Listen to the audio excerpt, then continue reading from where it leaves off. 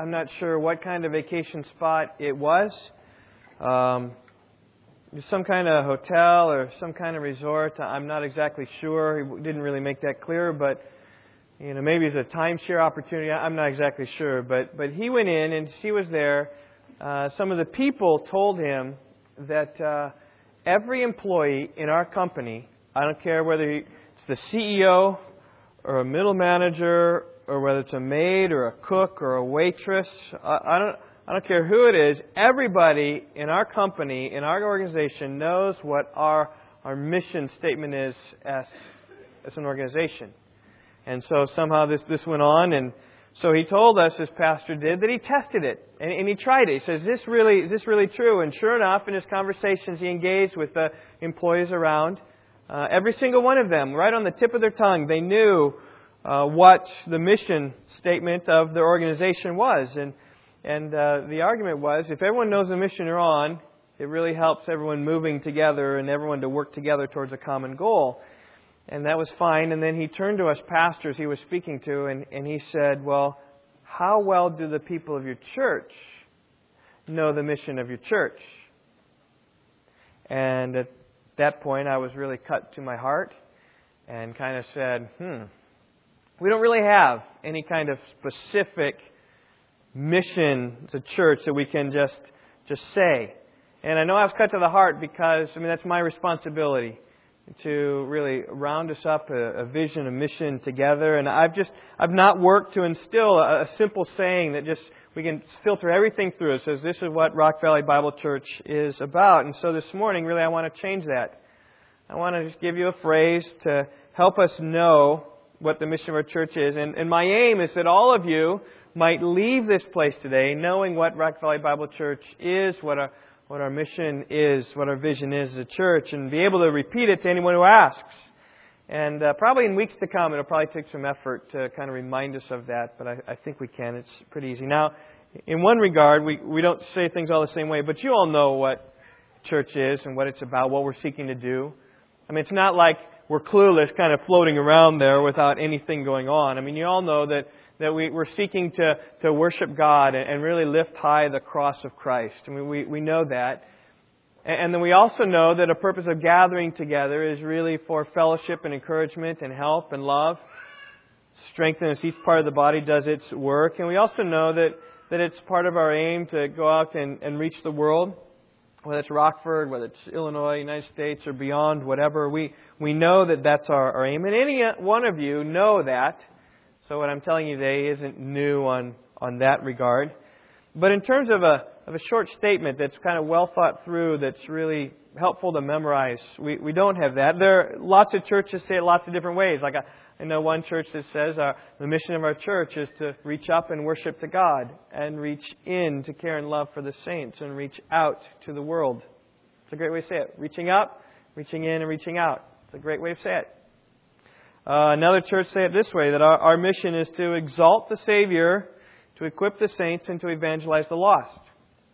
It's a good way to say it. We can say it that way. Some say it this way, that our mission is simply to love God and to love men. And by loving men, obviously it's saved and unsaved, trying to seek the unsaved to come in. You could come up with different ways to say it. You could say it, well, our aim is to know Christ and to make Him known. You could say we do that through different ways. We win people, we build them, and we send people. So win, build, send. That's a way to say it. You could say it, come, grow, and go.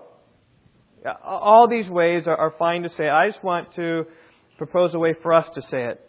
Now, it's not an inspired way at all. These words even aren't original to me. They came about when I was reading this book to my family. I just want to read the paragraphs that really, when I hit that, I said, you know what, those would be good words for us at Rock Valley Bible Church.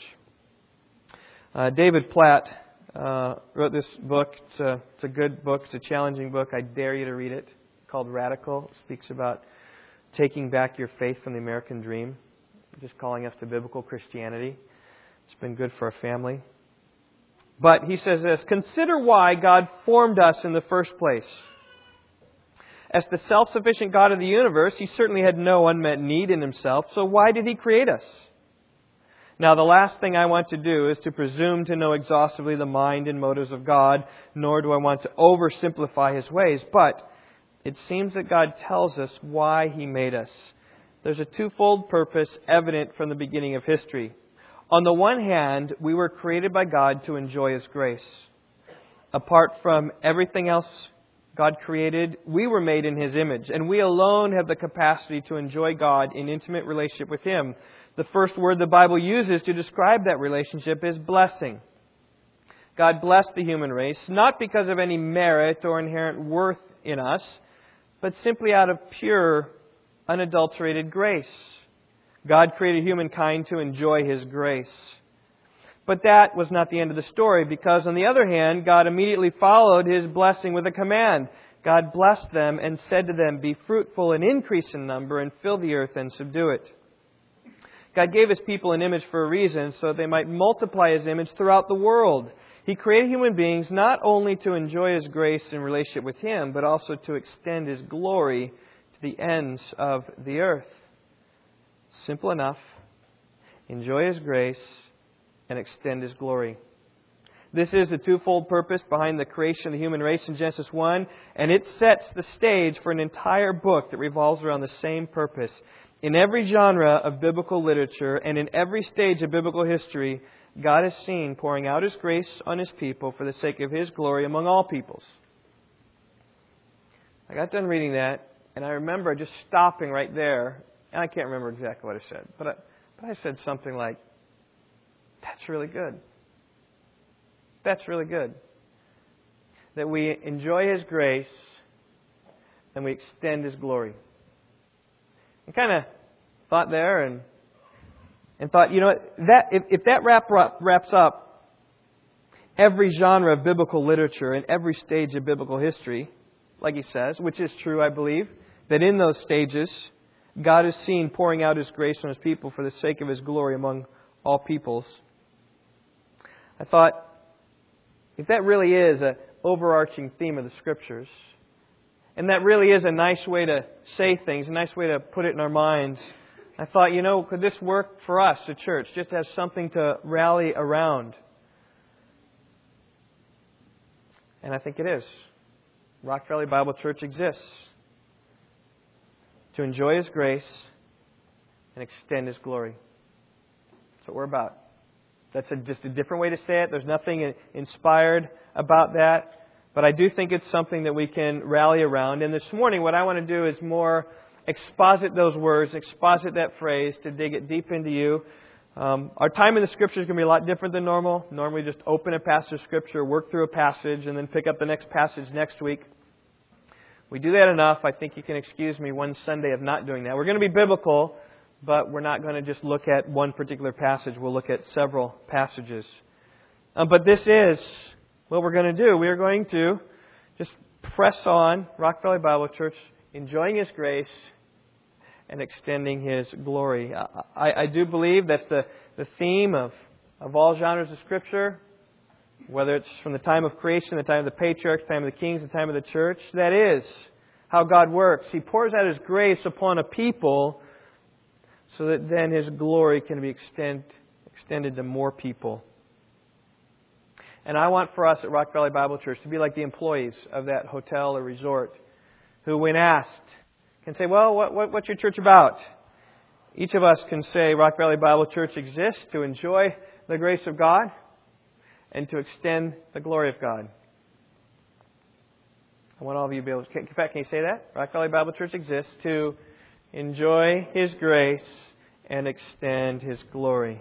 Now, this statement does have disadvantages, all right? Has disadvantages in the fact it doesn't say everything about us as a church. I mean, I think of some of the key areas of belief of our church. It doesn't have it. It's not there. I mean, there's no mention of the cross. There's no mention of Christ per se and persona. No mention really of God. If we say enjoy His grace, we can say it different ways. We enjoy the grace of God, extend the glory of God. We can do that. Enjoy the grace of Christ, extend the glory of Christ. I mean, it can all work there, but enjoy, grace, and extend glory are really your key words. Nor is it helpful in terms of exact things that we do. It doesn't speak at all about what exactly we do, but That's the case with all vision and mission statements, that you sacrifice the details for the sake of brevity. And in this case, as I read that from David Platt, I thought, wow, there's a lot of key words in here that are very helpful for us as we think about Rock Valley Bible Church. Now, one of the things I think that's good about this, so we think about these words, enjoying grace, extending glory, is that there is a tie here to historic purposes of the church. The Westminster Confession and Westminster Catechism, one of the most famous catechisms written up ever in the 1600s, been propagated in many different forms and many different other kind of catechisms. But the first question that's asked, parents training their children, says this: what's the chief end of man? And do you know what the chief end of man is? To glorify God and enjoy Him forever. There was a mumble around. I think you're all there. The chief end of man is to glorify God and to enjoy Him together. Right? You see some of these words that are there? What are some of the words that are similar? Glorify and enjoy. And I think that there is a tie there that's good in these words. If we talk about enjoying His grace and extending His glory, still the same ideas are very much there. But this phrase of Westminster Catechism has been very calculated, stood the test of time. Many people have memorized this for generations to come. The chief end of man is to glorify God, is to believe in Him, to worship Him, to proclaim Him and His worth to all who are here. But that's not all. It's not just glorifying God, it's also enjoying God. There is this aspect of joy and happiness in delighting in God and finding our happiness and our contentment in Him. We are to be satisfied in Him. And I think the way that John Piper speaks about these phrases at the beginning of his book, Desiring God, are very good. I just want to read the introduction to this book. It's a good book, Desiring God. He says this in the introduction. He says, "You might turn the world on its head by changing one word in your creed. The old tradition says the chief end of man is to glorify God and enjoy Him forever. And, like ham and eggs, sometimes you glorify God and sometimes you enjoy Him. Sometimes He gets glory and sometimes you get joy. And is a very ambiguous word. Just how do these two things relate to each other? Evidently," Piper continues, "the old theologians didn't think they were talking about two things." He said chief end, not chief ends. Glorifying God and enjoying Him were one end in their minds, not two. How can that be? Well, that's what this book is about, he says. Not that I care too much about the intention of 17th century theologians, but I care tremendously about the intention of God in Scripture. What does God have to say about the chief end of man? How does God teach us to give Him glory? Does He command us to enjoy Him? If so, how does this quest for joy in God relate to everything else? Yes, everything. Whether you eat or drink or whatever you do it all to the glory of God. The overriding concern of this book is that in all of life, God be glorified the way that He Himself has appointed. And to that end, this book aims to persuade you that the chief end of man is to glorify God by enjoying Him forever. Think about that. The chief end of man is to glorify God by enjoying Him forever. I think Piper has exactly right. Many of you know how he says it. If you listen to him enough, God is most glorified in us when we are most satisfied in Him. In other words, God gets most glory in Himself when we find our most satisfaction in life in the things of God and the things of Him. We find so much of our happiness and our joy in God that we are compelled to give Him glory. Innerly from our delight and our desires and our passions, not externally coerced in any way. Let me illustrate what he's talking about. Think about a conductor in a symphony. You're the audience. The orchestra is back here. I've been conducting the orchestra, this beautiful piece of music. It's crescendoing. It's tearing at all your hearts. It's lifting you to praise. It's bringing you minor keys to sorrow. It's loud, then it's soft, and it's going through. And just a masterful piece that it all puts together. And in the end, when he finally finishes, there's the last boom. He turns around, and the whole audience spontaneously, as if lost in themselves, stands up and just yells and cheers and whistles, and just out of exuberant joy, the music has made them so happy that the whole audience just is so happy. And the conductor then is bowing in his glory. And the orchestra. Contrast that to similar event. The orchestra is there, the band is playing, and they're playing fine, they're playing nicely, but it's not quite moving you so much, but it was pretty good. And he turns around, finishes, the last note was struck, turns around, finishes, and there's a golf clap. But then it starts crescendoing a little bit more, and then someone stands up in the second row, and then someone stands up in the fifth row, and then pretty soon everyone's standing up and kind of giving a standing ovation. What's happened? Standing ovation both times. But when is the conductor most glorified? Obviously when there's a stir from the heart, rather than, oh, everyone else is standing up, I guess I'll stand up and give my... Where with God it's the same thing, right? God can be worshipped in different ways. He can be worshipped out of obligation, out of duty, but when He's worshipped out of delight, that's when God is most exalted. God is most glorified when we are most satisfied in Him. Or you think about a marriage, it works the same way. When is a wife most loved? It's when a husband has a multiplicity of things to do. Whether going bowling with friends, or watching the game on television, or going to the speedway, or test driving a car at the dealership, or taking a motorcycle ride, or working in the shop. And none of those things are wrong in themselves, but when the husband just has this desire, says, boy, all those things I could do, but there's nothing that makes me happier than be home with Yvonne. I just want to spend my time with you. That's where I want to be. I don't want to be anywhere else. I want to be there. In other words, when a husband shows his love for his wife, when she is the supreme object of his affections and desires. Right? Rather than roses of obligation, roses of delight. Rather than dinner, oh, it's our anniversary, I guess we need to go out. Surprises, thinkings. That's when a wife is most glorified. And so, likewise, with God, when He's worshipped from an inner heart and delight and desire, that's when He receives most glory. But sad, lifeless, heartless worship brings little glory to God. And when the multitudes are eminently happy in God, worshiping out of sheer delight, saying things like, a day in your courts are better than 1,000 elsewhere. And when they say, one thing I've asked of the Lord, and that shall I seek, that I may dwell in the house of the Lord all the days of my life, to behold the beauty of the Lord, and to meditate in His temple. Those are the sorts of things that give God most glory. When we say, there's nothing else I want but to be in His presence.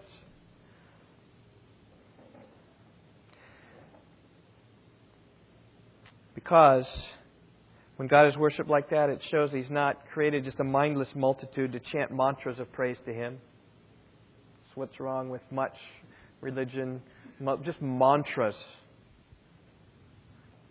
It shows that God has created a multitude when He's worshipped that way that have found Him sufficient to satisfy all their deepest longings of their hearts.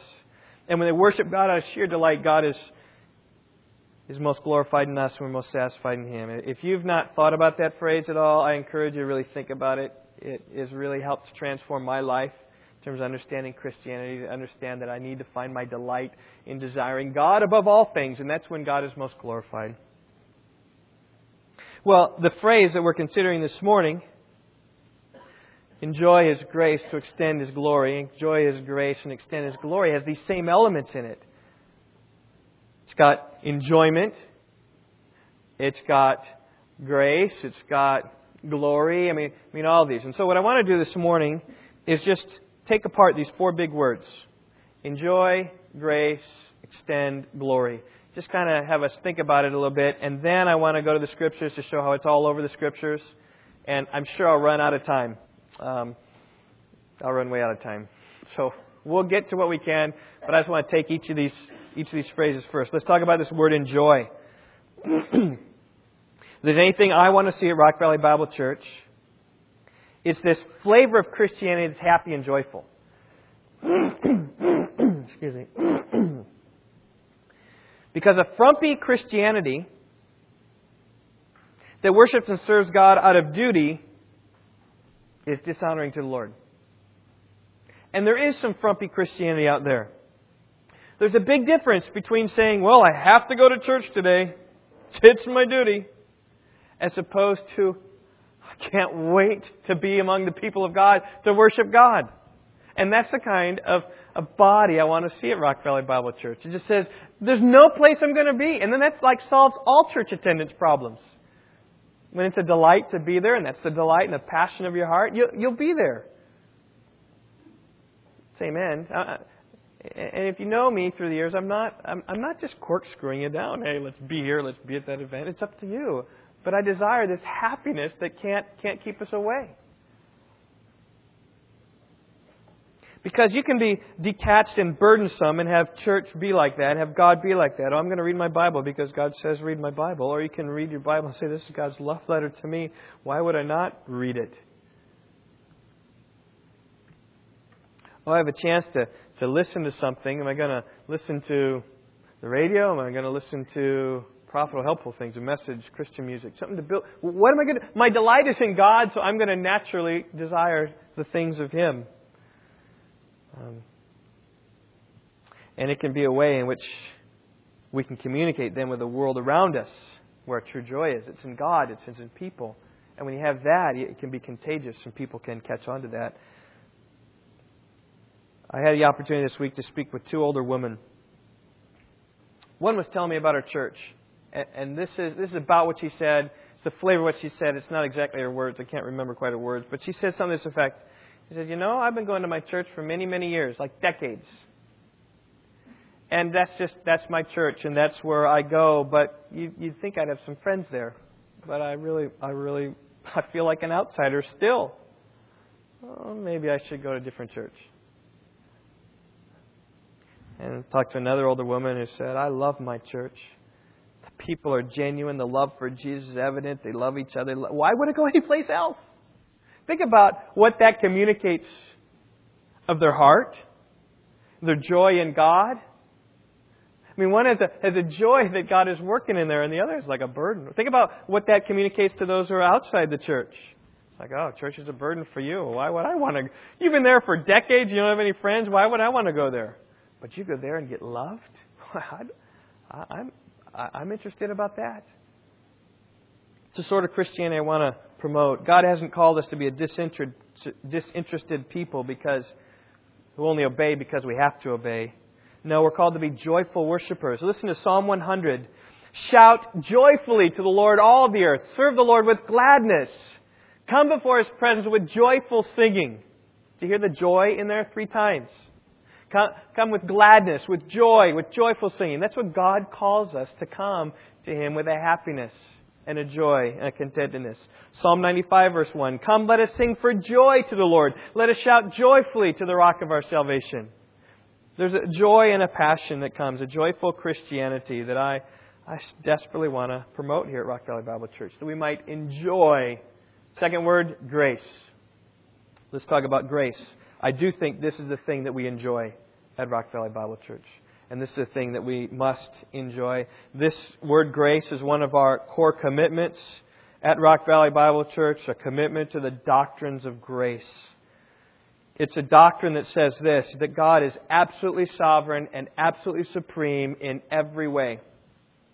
Theologian Abraham Kuyper said it this way: there's not 1 square inch of the universe over which God doesn't say, mine. R.C. Sproul says there's no maverick molecule in the entire universe because it's all under the sovereign dominion of God. All of His creation, animate and inanimate. The weather, the wind, the rain, the seas, the level of the seas, over the animals, over the angels, and God is sovereign over mankind as well. Daniel 4:34 and 35 says this, His dominion is an everlasting dominion, and His kingdom endures forever. All the inhabitants of the earth are counted as nothing. He does according to His will in the host of heaven and among the inhabitants of the earth, and no one can ward off His hand or say to Him, What have you done? Nobody can question God and say, God, what have you done? As Paul says in Romans 9, shall the potted thing say back to the potter, why have you made me like this? Can't do that. His sovereignty reaches over all, and it even reaches to our salvation. God is sovereign in our salvation. He's the author of salvation. There are many texts of the Bible that says He's chosen us in Him before the foundation of the world. The Scripture speaks how He's the one that grants repentance. He is the one that gives faith. He's the one that changes us from being dead in our sins to being alive in Christ. He changes us from being blind to the spiritual realities of Jesus Christ to then seeing the light of the gospel, the glory of God in the face of Christ. And He has done that all by His sheer grace. Unmerited by us. I mean, wasn't that the thrust of Philippians 3 I read this morning? Paul said, all these good things I've done, and yet whatever things were gained to me, I count as loss. There's nothing. And he says that I may be found in Him, not having a righteousness of my own derived from the law, but that which comes through faith in Christ. It's all grace, is what he was saying. And we at Rock Valley Bible Church embrace the doctrines of grace. And we embrace the fact that it's God's total grace why we're here this morning. It's God's total grace why any of us believe. It's God's total grace why any of us would turn from our sins and follow Him. It's what drives us, by the way, to serve the Lord. Because we enjoy His grace so much to us, we just respond in like ways. Maybe you remember the parable told in Matthew chapter 18 where the man was forgiven a humongous debt. And then he couldn't forgive a little debt from someone else. And the story is about forgiveness. How many times should I forgive? And the idea is that we've been forgiven so much by God, it's incongruous for us not to forgive a little thing. We ought to be the most forgiving, the most gracious, the most kind people because we know the realities of God's grace to us. It's what drives us in our life. I remember a few years back having a visitor come to our church first Sunday. And he came very excited about the things that he saw on the website, saw the church, and was really excited. Loved the fact that we're into the Bible. Loved the fact that every morning, except this morning, we open the Bible and work through it verse by verse. He loved the fact that, we weren't putting on a big show for people just kind of come and enjoy and then go. He loved the fact that just with our youth, we're not trying to just have fun and games. We're trying to dig discipleship into our youth. Oh, everything good. I mean, total like praise. Oh, your church is wonderful. It's really, really good. Well, we are starting that Sunday night some small groups like we started this past week as well. And it was that very night. He was excited. Oh, I can show up. So he showed up at my house. He and his wife did. And we happened to be studying the doctrines of grace. And so he showed up. He had no idea what this was. Kind of, what is this? And so I gave him a book called The Journey in Grace. How many have read Journey in Grace? Some of you have. Great book. Great book. Have it in our church library. Boy, I encourage you to read it, get a copy. If you need a copy, I'll give you one for free. You just ask. We got a bunch of them. Anyway, he went to the Bible study that Sunday night, got that book. It's a really easy read, read it that week, and then he called me. And he said, I do not believe the things written in that book. And the things written in the book, simply as everything I've said, is that salvation is all of God. It is none of us. I mean, Ephesians 2:8-9, for by grace you've been saved through faith, and that not of yourselves. What's not of yourselves? The faith isn't of yourselves, so it's all by grace. So that we can't boast in anything. And so he said, I don't believe that at all. And what he was saying is, I believe that I evaluated things, I saw, and I believed. He didn't believe Romans chapter 9 where it says it's not based upon him who wills and runs, but based upon God who has mercy. And then he told me on the phone, he says, I can't be at your church because believing such things would be detrimental to my faith. And what he's saying that, he said this, if I believe that God chose me and drew me to Him then I wouldn't pursue Him. I'd just kind of sit back and do nothing. I'd be lazy. I wouldn't do anything. And I tried in vain to explain my experience, both personally and corporately, of the power of the doctrines of grace to change people. I said, you know what? It's exactly opposite. I have found it this. Rather than stifling growth, the doctrines of grace are the very things that stimulate our growth in Him. Because we have found someone who has loved us unconditionally and He has forgiven us graciously. And what more can we do but to be so attracted to this God and pursue Him passionately? It gives us an eagerness, it gives a happiness and a kindness and a desire to serve and love such a God who's been so kind to us. But alas, it was in vain. Because you didn't understand. Instead, wanted to possess something. No, it was me who did it. Rather than saying it's God who did it all. And that's why we are here. Well, such is the nature of our church at Rock Valley Bible Church. We enjoy grace. We enjoy His grace. And the more I preach it, the more I know about it, the more the gospel of Jesus Christ comes. This utter enjoyment to our souls. But it doesn't stop there, and I think too many times we can stop there. I'm guilty of just stopping there. But there's a purpose for us in enjoying grace. It doesn't just end with us. We're not just a happy family, though we are a happy family. It goes beyond that, and this phrase, extend glory. I want to take these two words together. I tried to take them apart. It didn't work in my message, so we're going to take them together. So we looked at enjoy, we looked at grace, now we're going to look at extend glory. God is all about His glory. He created the world for His own glory. The heavens are telling of the glory of God. Psalm 19 verse 1. Isaiah 6:3 says, the whole earth is full of His glory. When Jesus walked among us, we saw the glory of God. The Word became flesh and dwelt among us, and we beheld His glory. God in the flesh. We got to see the glory of God. And when Jesus returns, He will return in His glory. Matthew 25:31. And throughout all eternity, it will all be about the glory of God. We see in Revelation that those worshiping Him, not only the angels and the seraphim and the elders, the people, says to Him who sits on the throne and to the Lamb, be blessing and honor and glory and dominion forever and ever. That's the end of history. It's the glory of God. God created the world for His own glory. And we're called to acknowledge His glory. We are called, more than acknowledging it, we're called to bring others to acknowledge that same glory as well. Psalm 29, verses 1 and 2. Ascribe to the Lord, O sons of the mighty. Ascribe to the Lord glory and strength. Ascribe to the Lord the glory due His name. Worship the Lord in holy array. It's a call there for all of us to lift high the glory of God. God says in Isaiah 48 verse 11, my glory I will not give to another. This is our chief end in life, is to glorify God forever. And what is forever is our call today. It's not just in the future, but today is when we glorify the Lord. It's a call to spread it.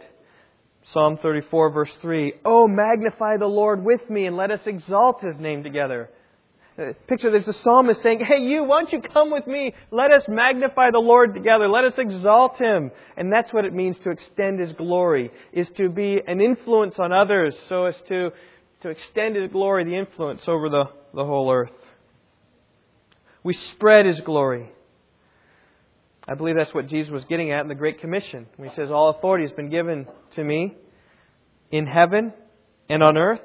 Go therefore and make disciples of all nations, baptizing them in the name of the Father and the Son and the Holy Spirit, teaching them to observe all that I have commanded you. I mean, that's extending the glory. When we go out and speak the gospel and people believe and come to faith, God is glorified. Peter said in 1 Peter 1:7, it's the proof of your faith, which endures through trials and shows itself genuine, that will be found to result in praise and glory and honor at the revelation of Jesus Christ. So our faith will result in glory. When multitudes, which no one can count, are all around the throne saying salvation to our God who sits on the throne and to the Lamb, God is greatly glorified. See, Rock Valley Bible Church isn't merely just for us. Oh, it's nice. It helps us. It meets our spiritual need. But it's not primarily for us. Well, it is for us, primarily. But it's not merely for us. That's the word I was looking for. It's not merely for us. We're beggars who found bread, and we're called to go and tell others where the feast may be found. And I do believe this whole extending of the glory of God ought to help us, remind us of these things. Because our mission is to extend His glory. It's to spread the glory of His name. And I do believe that having that phrase in your mind will help. Okay, let me share a failure this week I had. But let me show you how it's helping. I had an appointment yesterday, and my car was a little empty because my teenage driver, who's been driving all around, emptied it down. And she said, "Dad, car's empty." So I'm like, okay. So I went out and I was filling up my car. I was a little on the late side, so kind of in a hurry. But along comes another guy on the other side of the pump. And he kind of comes out. He's kind of one of these vivacious kind of guys. And he says, "Hey, how you doing?" And I said, "Oh, doing great." And then his girlfriend, I assume, I know later, doctor will come up. But she walks into the convenience store to get something. And I was in a hurry. But I was really thinking about, okay, I'm preaching today, extending His glory. How can I extend His glory in this situation?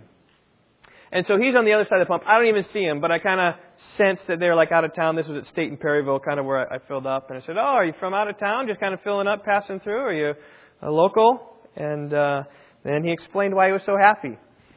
He said, "No, from Iowa City, and I'm here in town because that's my fiancée. And I've got a diamond, but I need a setting of a ring." And then he told me about how the ring settings were all messed up in Iowa City, but he came to Gruno's here on Perryville. You never know what you have in your backyard. But apparently he came to Gruno's to get this thing done, and he's right on his way back. And why he drove from Iowa City here, I'm not sure. Maybe got some tied with something. I don't know. But we didn't have to. I was kind of in a hurry, and so I'm thinking to him. I said, "Okay, how can I extend glory?" And this is the best I did. And I could have done better, and I'll tell you how I could have done better. But I said to him, I kind of went around, as I said, I got my receipt in hand, got to go. And I said, "Well, I hope you find as much happiness in your marriage as I found in mine." And then he kind of said, "Well, I'm kind of nervous, but I think I'll do okay." And then I got in my car and left. And as I was turning the corner on State Street, it hit me. You know what? I missed an opportunity to extend God's glory. And it hit me what I should have said, what I should have followed up. And how many times do you have a conversation like that? You say, "Oh, I missed it."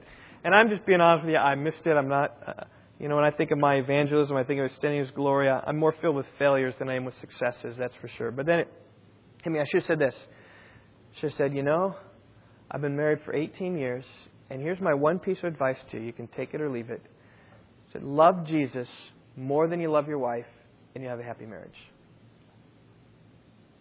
And then I believe, whether he believed it or not, whether he embraced it or not, I do believe that would have been extending God's glory. Of just taking God and His glory, of how He's arranged marriage, Jesus, and how He's the marriage solver of problems, and how He can help, and do that. And whether he embraced it or not, God's glory would have been extended, and I wish I would have said that. I wasn't thinking. But I do think that if we have this phrase in our mind, that our mission as a church is to extend His glory, I think it can be something that we can easily then speak with others about more easily. Then I went to a lunch meeting, the non-Christian. I had a chance to share the gospel clearly with him. And it had in my mind, okay, what are we about? So I told him about a church and what we're about. And I said, well, we just enjoy the grace of God and the gospel of Jesus Christ. He died for our sins. And then we're about taking the glory of God and extending that and spreading it. And it was just a real easy outline for me, kind of. I talked him through some things like that, and we can do better. But if that's in our mind, I think it will help us all. There's different ways, though, that glory can be extended. It can be extended in your own life. You need to eat and drink to the glory of God. You can eat and drink better to the glory of God as you learn God better in your own life. It can happen through direct evangelism, kind of like yesterday. I had a chance just to speak with this man, or could have happened, but this other appointment I did, I could have. It can happen even as we serve in the body. Remember Jesus said, A new commandment I give you, that you love one another, and by this all men will know that you're my disciples. As we love one another, people on the outside can look in and say, wow, that's weird. How'd that happen? You say, well, it's because we're disciples of Christ. You use that as an opportunity then to proclaim Jesus. The good opportunity this weekend at the Krause's home. Andy's putting a new roof on his house, and to help him save money. In an act of love, many of us men are going to go and be on his roof and transform his roof. Starting Friday at noon, I think, to take it off, and all day Saturday. It should hopefully be done. I know a lot of you men are involved in that. I do believe that's an opportunity to extend God's glory. Jesus said this, let your light shine before men in such a way they may see your good deeds and say what good people you are. That's not how it ends. That they may see your good deeds and glorify your Father in heaven. That they might see what we do and that our actions then give glory to God. And so, we should live in such a way that we shine for others to see. And I think that it's going to create a stir in the Krause's neighborhood. And the Krauses then might have opportunities with neighbors to then speak about who all these people were. Well, they're people of our church, and we just come to understand the grace of God. And so by their grace, they've come and helped me. And that's all it is about. We are people who have been transformed by the gospel of Christ to love and serve one another. And that just extends God's glory. Would you like to come to Rock Valley Bible Church? Sunday mornings we meet. And we have a small group that we meet in our homes. That's a way that just even our care and love for one another can extend His glory as well. Well, Rock Valley Bible Church, we need to enjoy His grace and extend His glory. But I do believe there's a link, though, between these phrases, enjoying grace and extending glory. And I do believe it's got to go in that order. You need to enjoy His grace first before you extend His glory. You might even say it this way. We enjoy His grace so we can extend His glory. There are many who do much about extending the glory of God without enjoying His grace. Rules-based, burdensome Christianity lacks joy. Oh, I'm extending God's glory, but I'm doing it on a duty. And that's not it. We need to enjoy His grace first. And from there, flow out of enjoyment to His grace, extending His glory. Because that is biblical Christianity, as David Platt says. And I can quote that for you again, if I get it here. What did he say? I lost my page. He said, I can't find it. Anyway, he says, in every genre of all biblical literature, it's always the same. We enjoy grace and extend glory. I just want to show you just some instances of that. So, if your Bible's in your lap and closed, why don't you take it? Let's open up to Genesis 12. This is a Pauline finally, okay? I'm like halfway through my message. This is a finally, okay? Don't worry, we'll be done in 15 minutes. Genesis 12. This is a great place to begin. It's where God's grace appears. It begins with a man named Abraham living in Ur of the Chaldeans in Iraq, the land of the Babylonians. God came to him. The Lord said to Abram, Genesis 12, verse 1, go forth from your country and from your relatives and from your father's house to the land I will show to you. And I will make you a great nation, and I will bless you and make your name great, and so you shall be a blessing. And I will bless those who bless you, and the one who curses you I will curse, and in you all the families of the earth will be blessed. This is the beginning of the nation of Israel. It began from Abram, and it began more fundamentally with God's declaration to Abram that He's going to bless him. God would take this one man and build an entire nation from his seed. And it wouldn't be merely any nation. It would be, as verse 2 says, it would be a great nation. And the grace comes right there in verse 2. I will make you a great nation, and I will bless you, and I will make your name great. Now, if you know anything about Abram, you know that he was not worthy of this blessing. It's not like he deserved this blessing. His family worshipped idols, Joshua 24, verse 2. Jewish tradition says that his family, his father Terah, was an idol maker. That's what Jewish tradition says. And yet God pulled him out of there, just said, I'm going to bless you. And if you know about the life of Abram, even after this, he wasn't such the most righteous guy. He was a fearful guy. He lied to the authorities on several occasions. He wasn't just completely great and righteous and full of faith. He wasn't. But that's the point. God comes and chooses Abraham from all the peoples of the earth, and says, I'll make you a great nation. And Abram enjoyed the grace of God. Particularly enjoyed the grace of God in their son, who was born when he was 100, and Sarah was 90. Isaac came along. And Yitzhak in Hebrew means joy and laughter, and they enjoyed the grace of God. But notice here, the purpose of Abraham's life, his name was later changed to, is not for him merely. It was also for us, because it says here in verse 3 at the end, in you all the families of the earth will be blessed. That's the anticipation of the gospel. That is the seed of Abraham in him, from this Jewish man, the Messiah, Jesus eventually, all the nations of the earth will be blessed. It was the grace to Abraham that then extended the glory of God to all peoples of the earth, to every nation, and all tribes, and all tongues, and all peoples. The grace of Abraham he received was the means of the glory of God throughout the whole earth. Well, let's consider the account of the Exodus. Turn over to Exodus chapter 3. And we're just going to go right from front to back in our Bible. So Exodus chapter 3. At this point, God is appearing to Moses and telling him it's going to take place in Egypt. Exodus 3:16. We read this.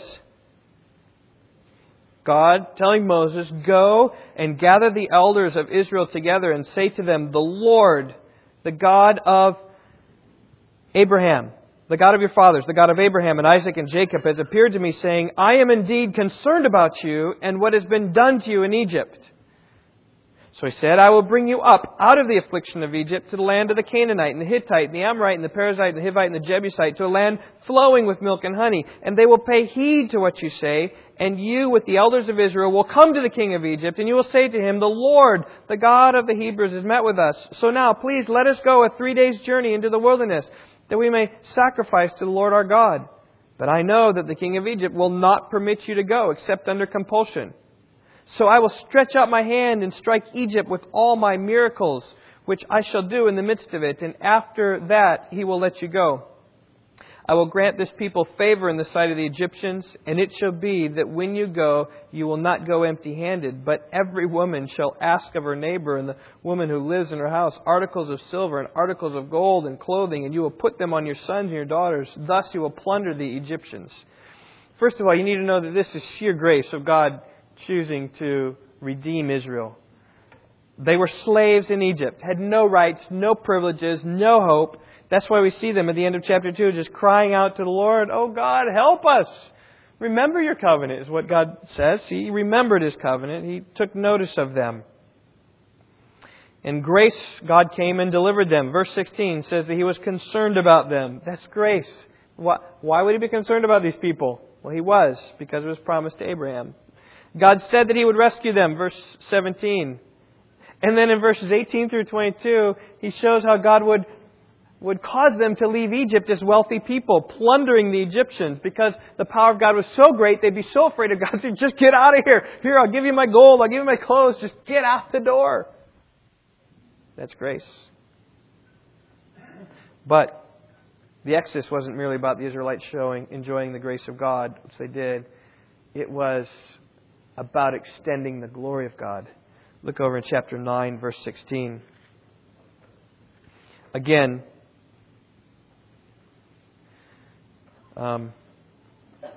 God speaking to Moses, who then speaks to Pharaoh. This is Moses saying, Pharaoh, indeed, God says, for this reason I have allowed you to remain, in order to show you my power, in order to proclaim my name throughout all the earth. It says the whole reason why you're still here, Pharaoh, is a purpose so that I can show the world of my great power, and I will get great glory for myself as my name goes forth. Look at chapter 10, verses 1 and 2. The Lord said to Moses, go to Pharaoh, for I've hardened his heart and the heart of his servants, that I may perform these signs of mine among them, and that you may tell in the hearing of your sons and their grandson how I made a mockery of the Egyptians and how I performed my signs among them, that you may know that I am the Lord. In other words, Israel enjoyed God's grace so they'd be able to extend God's glory, talking about all the miraculous things they did in the land of Egypt. And God hardened Pharaoh's heart so as to be able to spread His glory abroad. It's all in the context of a salvation, redemption context. Why God is doing that. And indeed, they were mocked in their plagues. They were mocked at the Red Sea. Look over here, Exodus chapter 14. The same theme comes up again. God's gracious to Israel and hardens Pharaoh so that God's got to do these things against Pharaoh. And in doing these things, God gets great glory. Exodus 14, verse 16. As for you, Moses. So he's right here on the edge of the Red Sea, and the Egyptian army is following him. He says, as for you, Moses, lift up your staff and stretch out your hand over the sea and divide it, and the sons of Israel will go through the midst of the sea on dry land. As for me, behold, I will harden the heart of the Egyptians so that they will go in after them. And I will be honored through Pharaoh. Or some of your translations say, I will get glory over Pharaoh and all his army, through his chariots and his horsemen. Then the Egyptians will know that I am the Lord when I get glory over Pharaoh through his chariots and horsemen. You see that? It's grace to Israel. It's glory to God. And God's glory extended far beyond Egypt. Turn over to Joshua chapter 2. This is 40 years later. After they wandered in the wilderness for some time, about to come in, take the promised land. Spies have come into Jericho. They meet a harlot named Rahab. She took 2 spies into her house. And verse 9, Joshua chapter 2, says what she shared to them. She said, I know that the Lord has given you the land, and the terror of you has fallen on us all, and that all the inhabitants of the land have melted away before you. We have heard how the Lord dried up the water of the Red Sea before you when you came out of Egypt. Again, going back, this story propagated.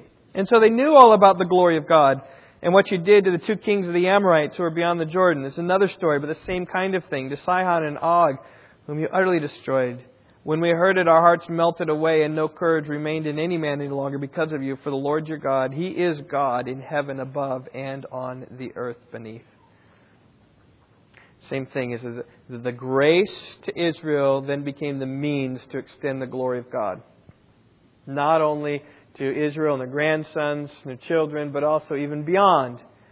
And here it's interesting is that many people of the conquered land knew full well of the power and honor and glory of God, even though they weren't submissive to His power, even though they fought the Israelites and later died. They still knew of His glory as it was extended. All right, Psalm 67. Let's turn there. It's a great missionary psalm. The idea is the same.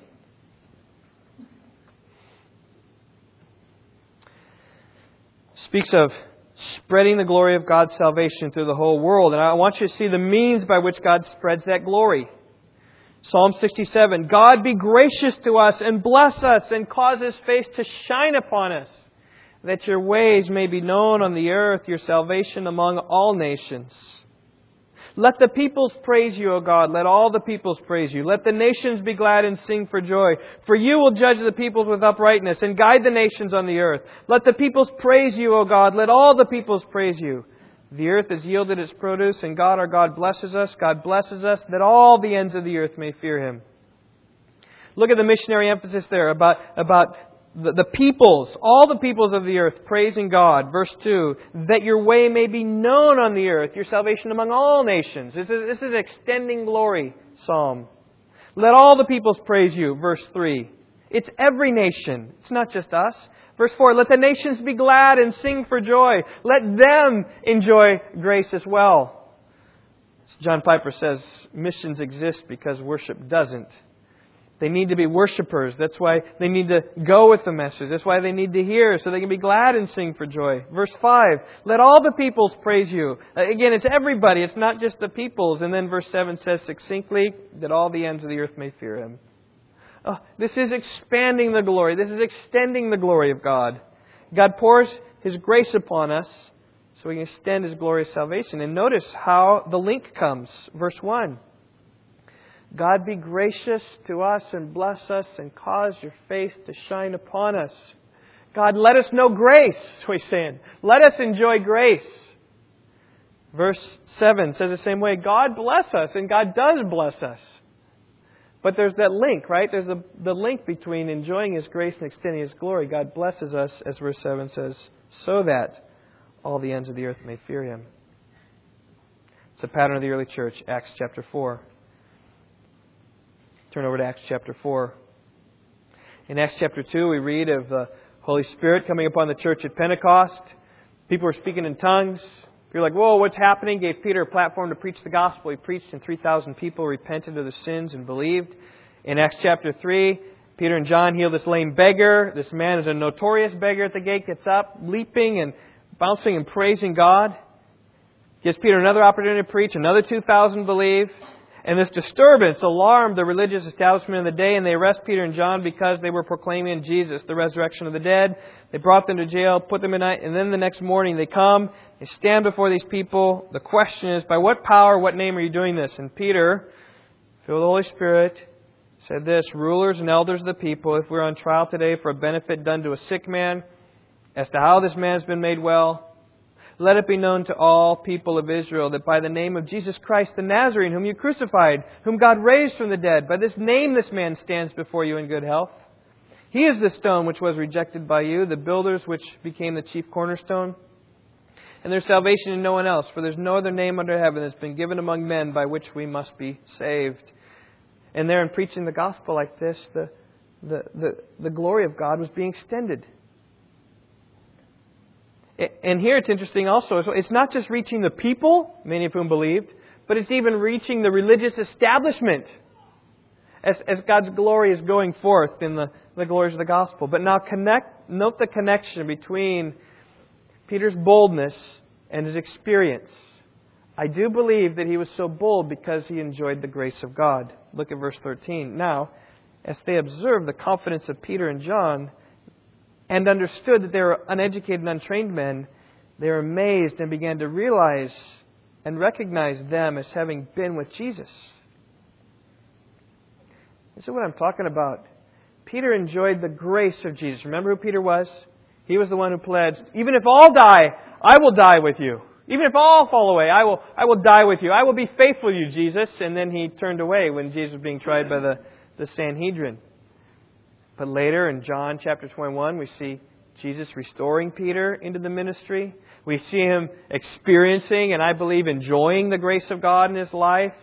Being with Jesus, as verse 13 says, gave him then the boldness to extend his glory. And verse 14 extends the story.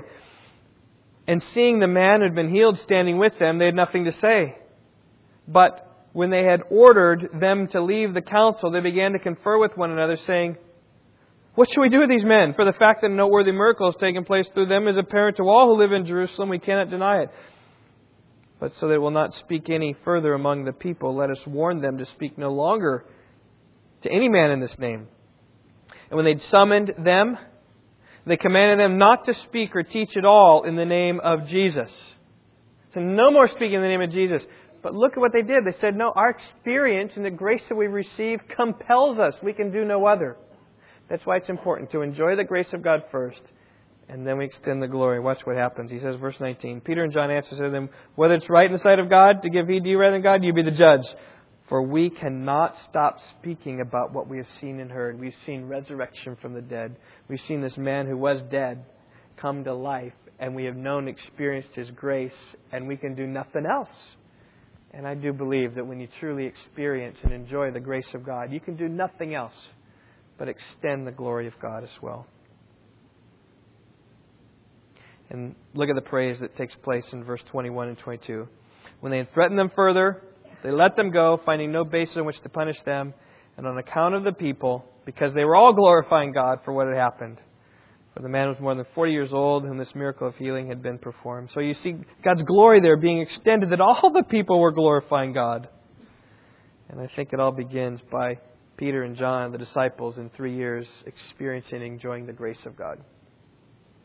Okay, one last verse, and we'll be short on this one. We could go to others, like others in my mind. 1 Timothy 1, 12 to 14, 12 to 17 would be a great passage. Paul just says, I've known the grace of God, and therefore I am proclaiming the glory of God. Galatians 1, 15 and 16 is another passage. Paul gives his testimony as well. God was merciful on me, and that's why I'm a preacher. But we're going to 1 Peter 2, verses 9 and 10.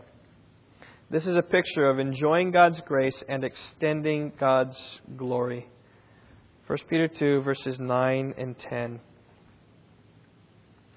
He says this, "But you are a chosen race, a royal priesthood, a holy nation, a people for God's own possession, so that you may proclaim the excellencies of Him who has called you out of darkness into His marvelous light. For you once were not a people, but now you are the people of God. You had not received mercy, but now you have received mercy." I mean, grace is all over this passage. The fact that these are Jews and Gentiles to whom he was writing. These are aliens who are scattered throughout all these places. They were called Gentiles, a chosen race, a royal priesthood, a holy nation, a people for God's own possession. These are titles of the Jewish people. And it applies now to everyone in the church, Jew and Gentile alike. That's grace right there. And then it's spelled out in verse 10. You once were not a people, right? You're far from the people of God. But now you're in. You once were out, but now you're in. One time you had nothing but wrath. You didn't know the mercy of God, but now you have received mercy. You were out, and now you're in. It's talking there about you've experienced grace. And what's the fruit of experiencing grace? It's extending glory. Look at the last part of verse 9. You are these things so that you may proclaim the excellencies of Him who has called you out of darkness into His marvelous light. In other words, the purpose and the reason why God shows grace to us and why He takes us from the outside and brings us in and why He shows us mercy, why He brings us into the people of God is so that we might proclaim the excellencies of Jesus. And that's the way that you can extend His grace. And I just encourage you, Rock Valley Bible Church, as you meet with people who are not Christians, just proclaim the excellencies of Jesus. Speak about how great He is. Speak about how you found forgiveness in Him. Think about what He's done on the cross. And think about His person, His being, His sinless behavior. And proclaim His excellencies. And as you do that, whether people believe or not, you're still extending the glory of God. That's a good way for us to say it, I believe. Rock Valley Bible Church, we enjoy His grace. We extend His glory. You might even say we enjoy His grace so that we can extend His glory. That's the way I think we'll say it here. Time. It's not to say that's what's going to be in stone forever, but it is a way I think for us to say. So can you say it together? Rock Valley Bible Church exists to enjoy His grace and extend His glory. Let's pray. Lord, I pray that both those things would be true in our lives. Help us to enjoy Your grace. Oh, help us to see, as Paul did, the utter, unmerited grace that His salvation was. May we see that. And may we enjoy that as we know that we can come to You forgiven, wiped clean, made holy. Not because of anything that we do. There's no condemnation now for us who are in Christ. And may we live like that. May we enjoy our freedom. And then also, God, I pray that You'd help us to extend Your glory. Use Rock Valley Bible Church and use us in this room to be speakers on Your behalf, to tell of Your mighty deeds, to explain the glories of Christ, to lift up His excellencies, to proclaim the excellencies of God. And that can happen in many different ways, both in our lives, as our body serves and ministers one another, as we speak with others who don't know Christ. Help us, O Lord, to extend Your glory, to use this in a way that we can delight in because You are bringing more people to praise You. And that's what we want. And so help us, O Lord, we pray. We need Your help in Christ's name. Amen.